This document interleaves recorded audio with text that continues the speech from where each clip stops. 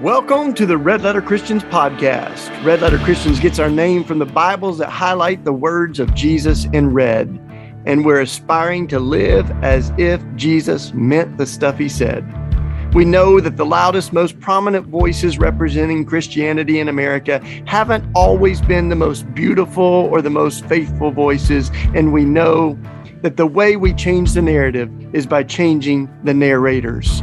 We are committed to amplifying the voices of people who are dedicated to Jesus and to justice. How much longer will justice be when a lawless... Hey, everybody, this is Shane Claiborne. Thanks for joining me for the show. This is going to be a special show this week. Many of us, all of us, I'm sure, have a heavy heart for what's happening in Israel and Palestine, and it's kind of all I can think about. We're seeing so much of it on the news. So many precious lives have been lost, and I've been over there many times to Israel and to the West Bank. Have many friends there who are hurting, and so let's talk about it in a very prayerful kind of somber show this week. I think the backdrop of this, it's important to remember, is that anti-Semitism is hundreds and hundreds of years old.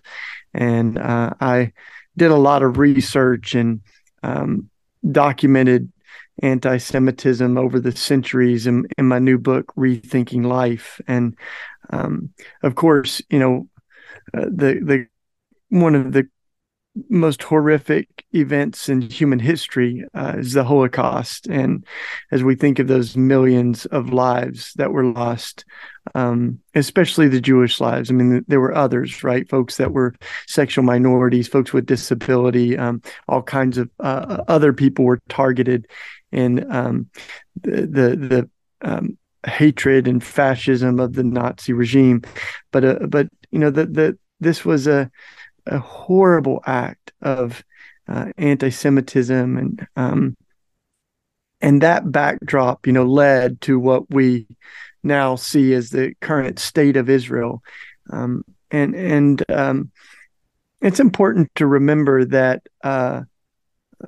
behind the policies, the indefensible policies, crushing policies of the last 50 years, 60 years of the state of Israel, is that anti-Semitism. And no one's taught me that better than my friend Sami Awad, who is a Palestinian Christian, a dear brother of mine. We've done a lot of stuff together over the years, and he, as a Palestinian, grew up in the Intifada, and he grew up seeing the policies of discrimination and hatred, regular doses of unprovoked violence towards his Palestinian people.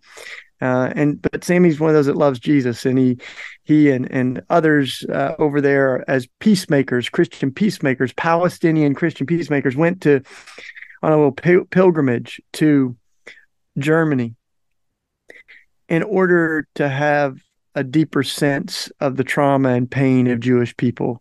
And so they toured the concentration camps and the Holocaust Museum. They saw the memorials to the lives lost in the Holocaust.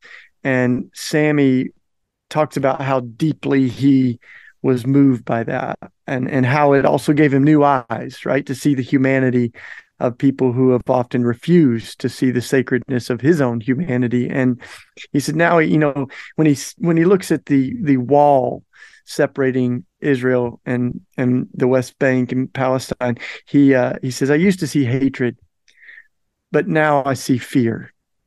And it's a fear that is understandable because of that history. Now, that doesn't justify the policies that have been driven by that fear, that have been crushing the Palestinian people, but it doesn't justify it, but it helps explain it. And likewise, I think as you think of the the Palestinian people, the folks living on the other side of that wall in Gaza, which has, some 2 million people in the West Bank, all of that's, I think, around 5 million people that are living there that, I visited these areas. In fact, on my desk here, I have a tear gas canister that has been turned into a Christmas ornament made in Palestine, in the city of Bethlehem, where Jesus is born. A lot of folks, when they go on pilgrimage to the Holy Land, they barely even dip in to the Palestinian side, the West Bank side, and that's where Bethlehem is. And in fact, that's where a lot of things are. This city of Hebron, where Abraham and Sarah are buried.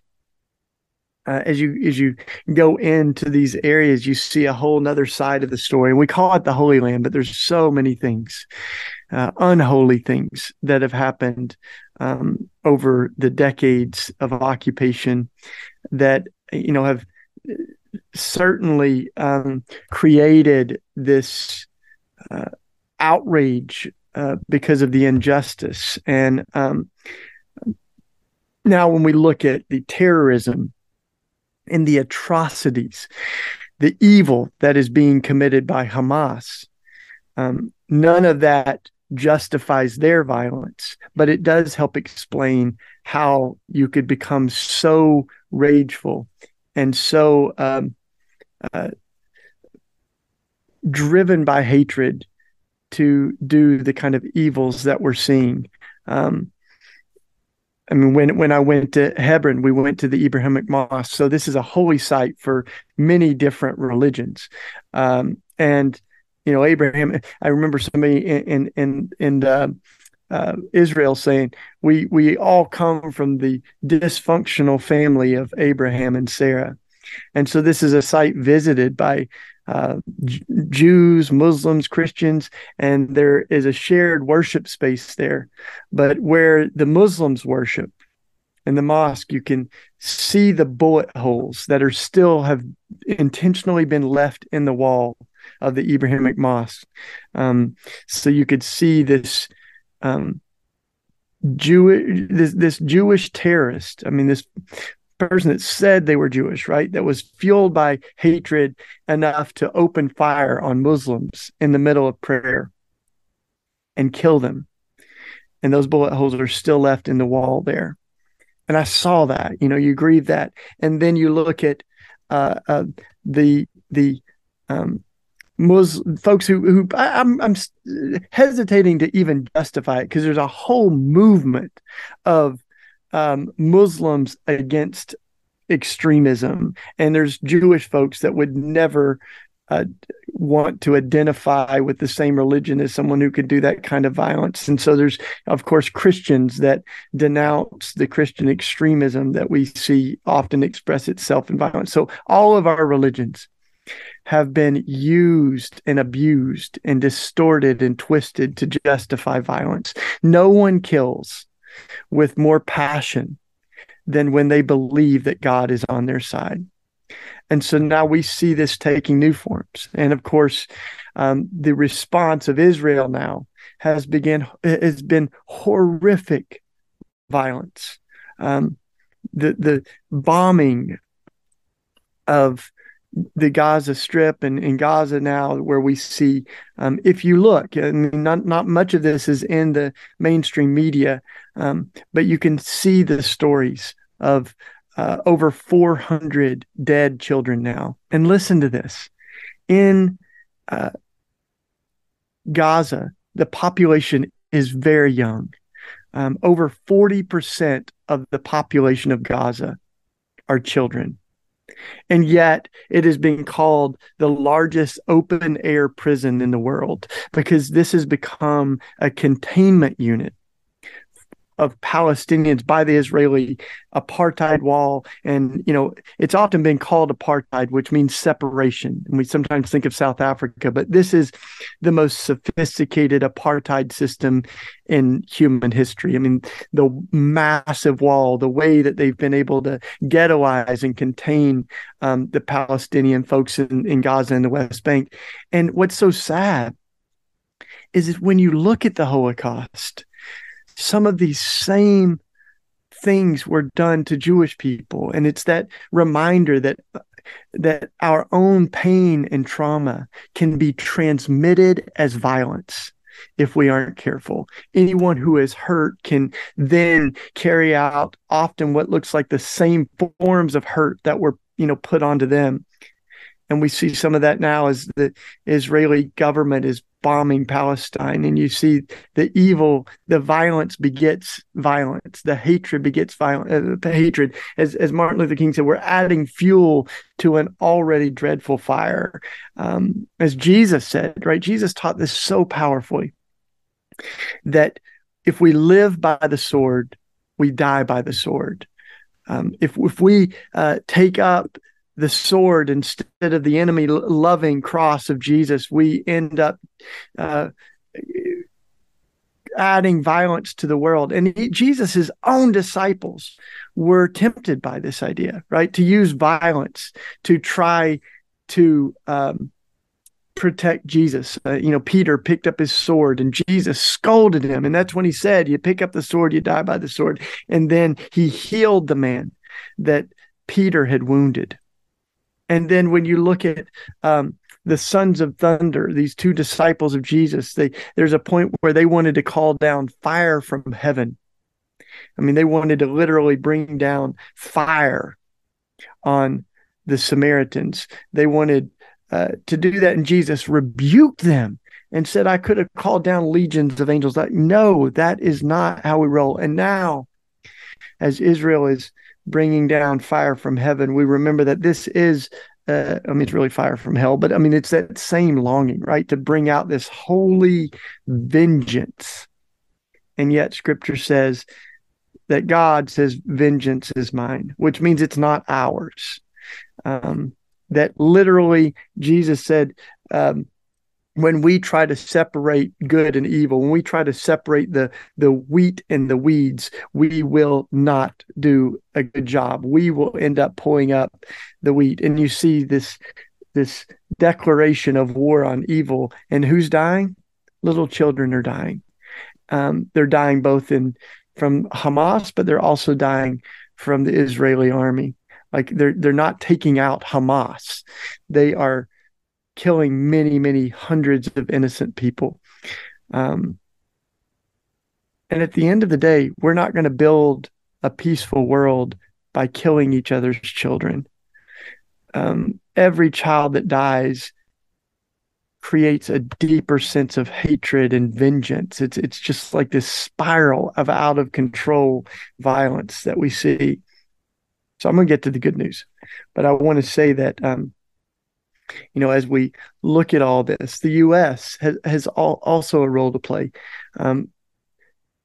Many people are saying we're praying for Israel, and we should be praying for Israel. But we should also be praying for the Palestinian people. Every single one of those children in Gaza is just as precious as the children who have been killed in Israel. So this is not a soccer game, right? This is not a sports match where you cheer on your favorite team. This is a dreadful hurricane of violence that's just building momentum. And we've got to do everything we can to not take sides, but to say we denounce all violence, to be, but also like to recognize that peace is what's going to bring for peace. I think of that powerful text where it says that Jesus wept over Jerusalem because they didn't know the things that would bring for peace. Jesus wept over Jerusalem because they didn't know the things that would lead to peace.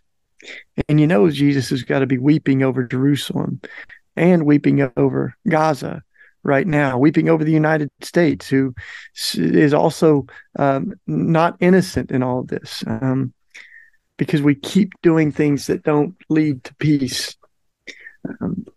So when Biden and now Justin Bieber, LeBron, like many celebrities are voicing their solidarity with Israel, we've got to denounce the evil that is also happening at the hands of the state of Israel. I think it's very important to differentiate between the people of Israel and the government of Israel, the state of Israel, just as it's important to differentiate between Hamas and the Palestinian people. So you can be pro-Palestinian as far as trying to fight for dignity and liberation and an end to the occupation.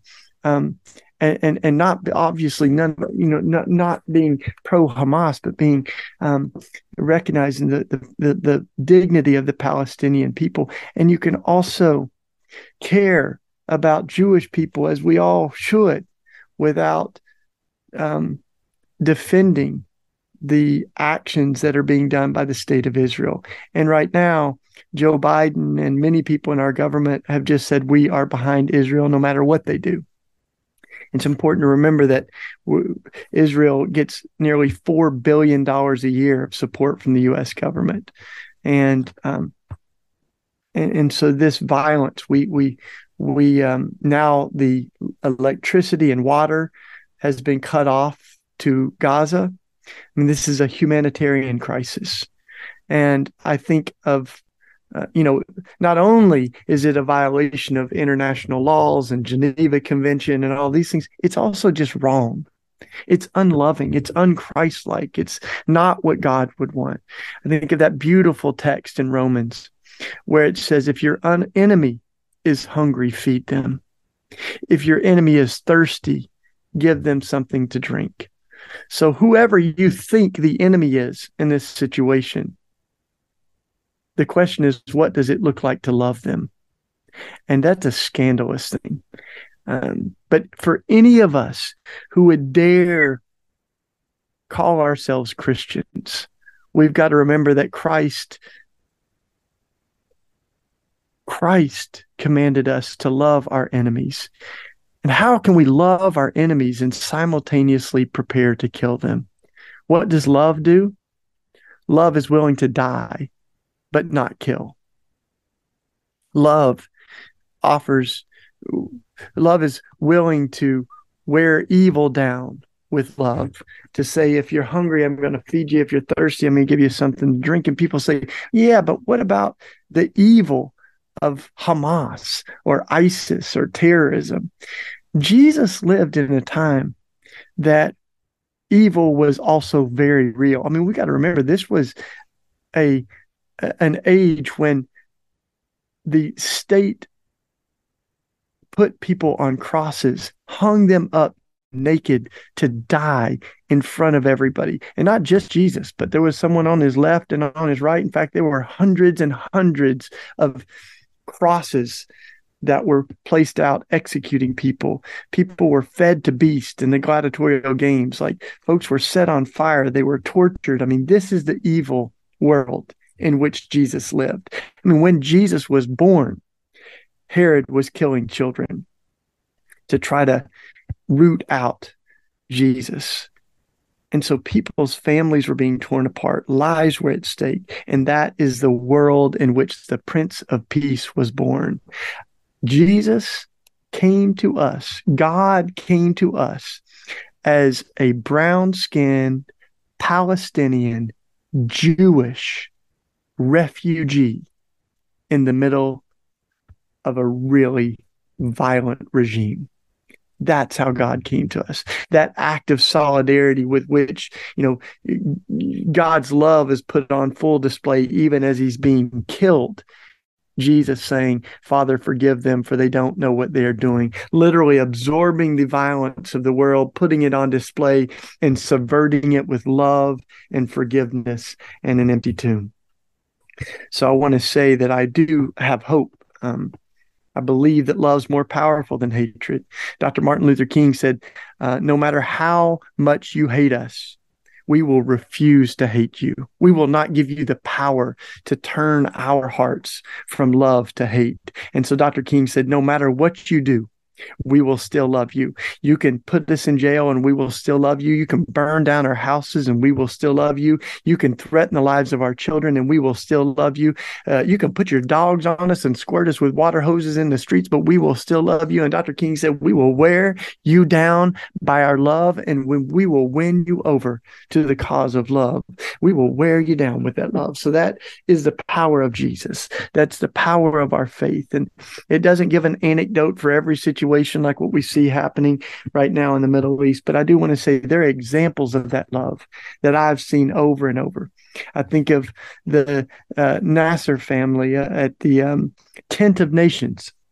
This is a Palestinian Christian family that lives on land that they've inherited for generations and generations and generations. But as the state of Israel was beginning to occupy the West Bank, they tried to take their land. They played really dirty. They refused to give them utilities like running water and electricity. So they live off the grid. They built this little village there called the Tent of Nations. They planted olive trees, and some of the Jewish settlers there have vandalized their property, have ripped up their olive trees, and yet the family there at the Tent of Nations, the Nasser family, they painted a banner that says, "We refuse to be your enemies. We refuse to be enemies." And I remember as I visited there, I said, "How do you have the strength to love in the face of such hatred?" And Dawood Nasser said, Jesus. Jesus gives us the strength to not succumb to hatred, but to overcome evil with good, as the scripture says. I remember one story, the mother of the family, Amal, she was telling the story of these settlements like right next to the Jewish, the Israeli settlements exist right next to Palestinian poverty, families that, live in such desperation. And some of these settlements have, swimming pools and hot tubs and all kinds of luxuries. And so Amal said she walks the same road as some of the settlers, and she got to know one of these Jewish women. And as a Palestinian Christian, she, said we started talking to each other as mothers. And I invited her to come and visit us. And to her credit, this Israeli woman, this Jewish settler, she came and visited their family. And when she saw them, their humanity, and also their living conditions, it broke her heart.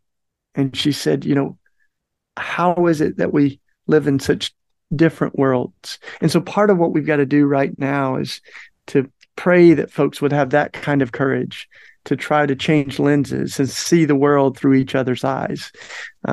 Where we sit determines what we see, as the old saying goes. And so when your baby is being killed, whoever did that feels like a terrorist.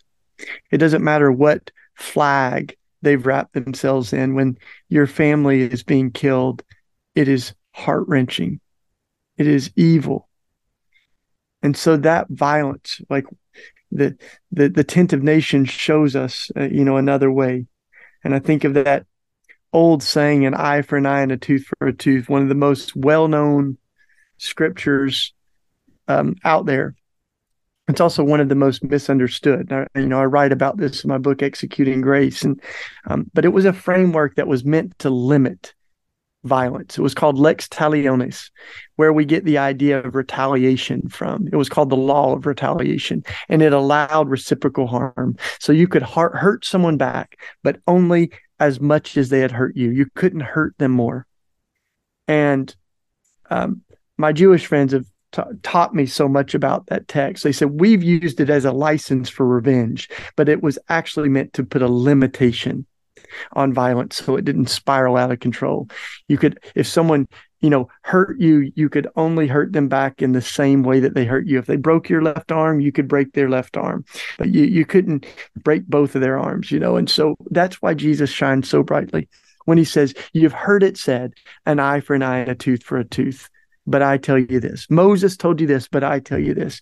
And I want to say, for those of us who are trying to follow Jesus, there is the fulfillment of that law is not just to limit violence, but to refuse to mirror that violence. We might have a legal right to harm someone back, but that doesn't make it morally right. We might think that justice is injuring someone who's injured us, but we can take higher moral ground, and we don't even have to return the harm that was done to us. There's a better form of justice. And in Scripture, the idea of justice and righteousness are held closely together, because it's not just about getting what you deserve, it's about healing the harm. And this spiral of violence just creates new victims, new harm. That's what war does. It does not heal the wounds. It only creates new wounds. And so we've tried the sword, living by the sword and dying by the sword. We've done it over and over again. So let's pray for this situation, this escalating violence in Israel and in Palestine. Let's grieve every life lost. Let's call for an end to the violence. Do all that we can to defund and interrupt and boycott companies that might contribute to the violence. And let's grieve with the families there on both sides of the wall. Let's say the only way we will have peace in the Middle East is when people's lives are valued as equally precious. When there's a life lost on the other side of the wall, it's just as tragic as if it were our own child or mother or father. So let's pray and let's work for a lasting peace and justice for everyone in this situation.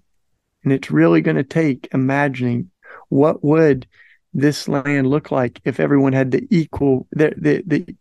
equal right to water, to vote, to have schools that were kids are valued with dignity, and that has not been the case in decades and decades, and violence is not going to solve that.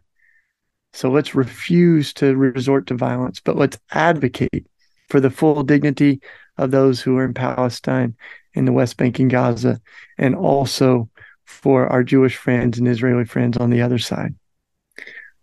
You can keep in touch with the Red Letter Christians. We're going to do all we can to work for peace and to interrupt this war.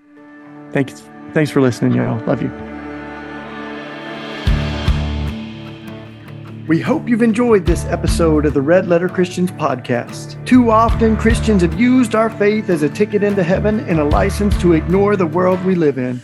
But at Red Letter Christians, we believe our faith is not just about going to heaven when we die, but also about bringing heaven to earth while we live. For more information on Red Letter Christians and upcoming events, additional resources, you can go to the show notes or our website, redletterchristians.org. You can also support Red Letter Christians by giving a one-time donation or becoming a monthly sustainer. Just go to our website and click the red donate button. Thank you for being a part of this conversation and for being a part of this movement.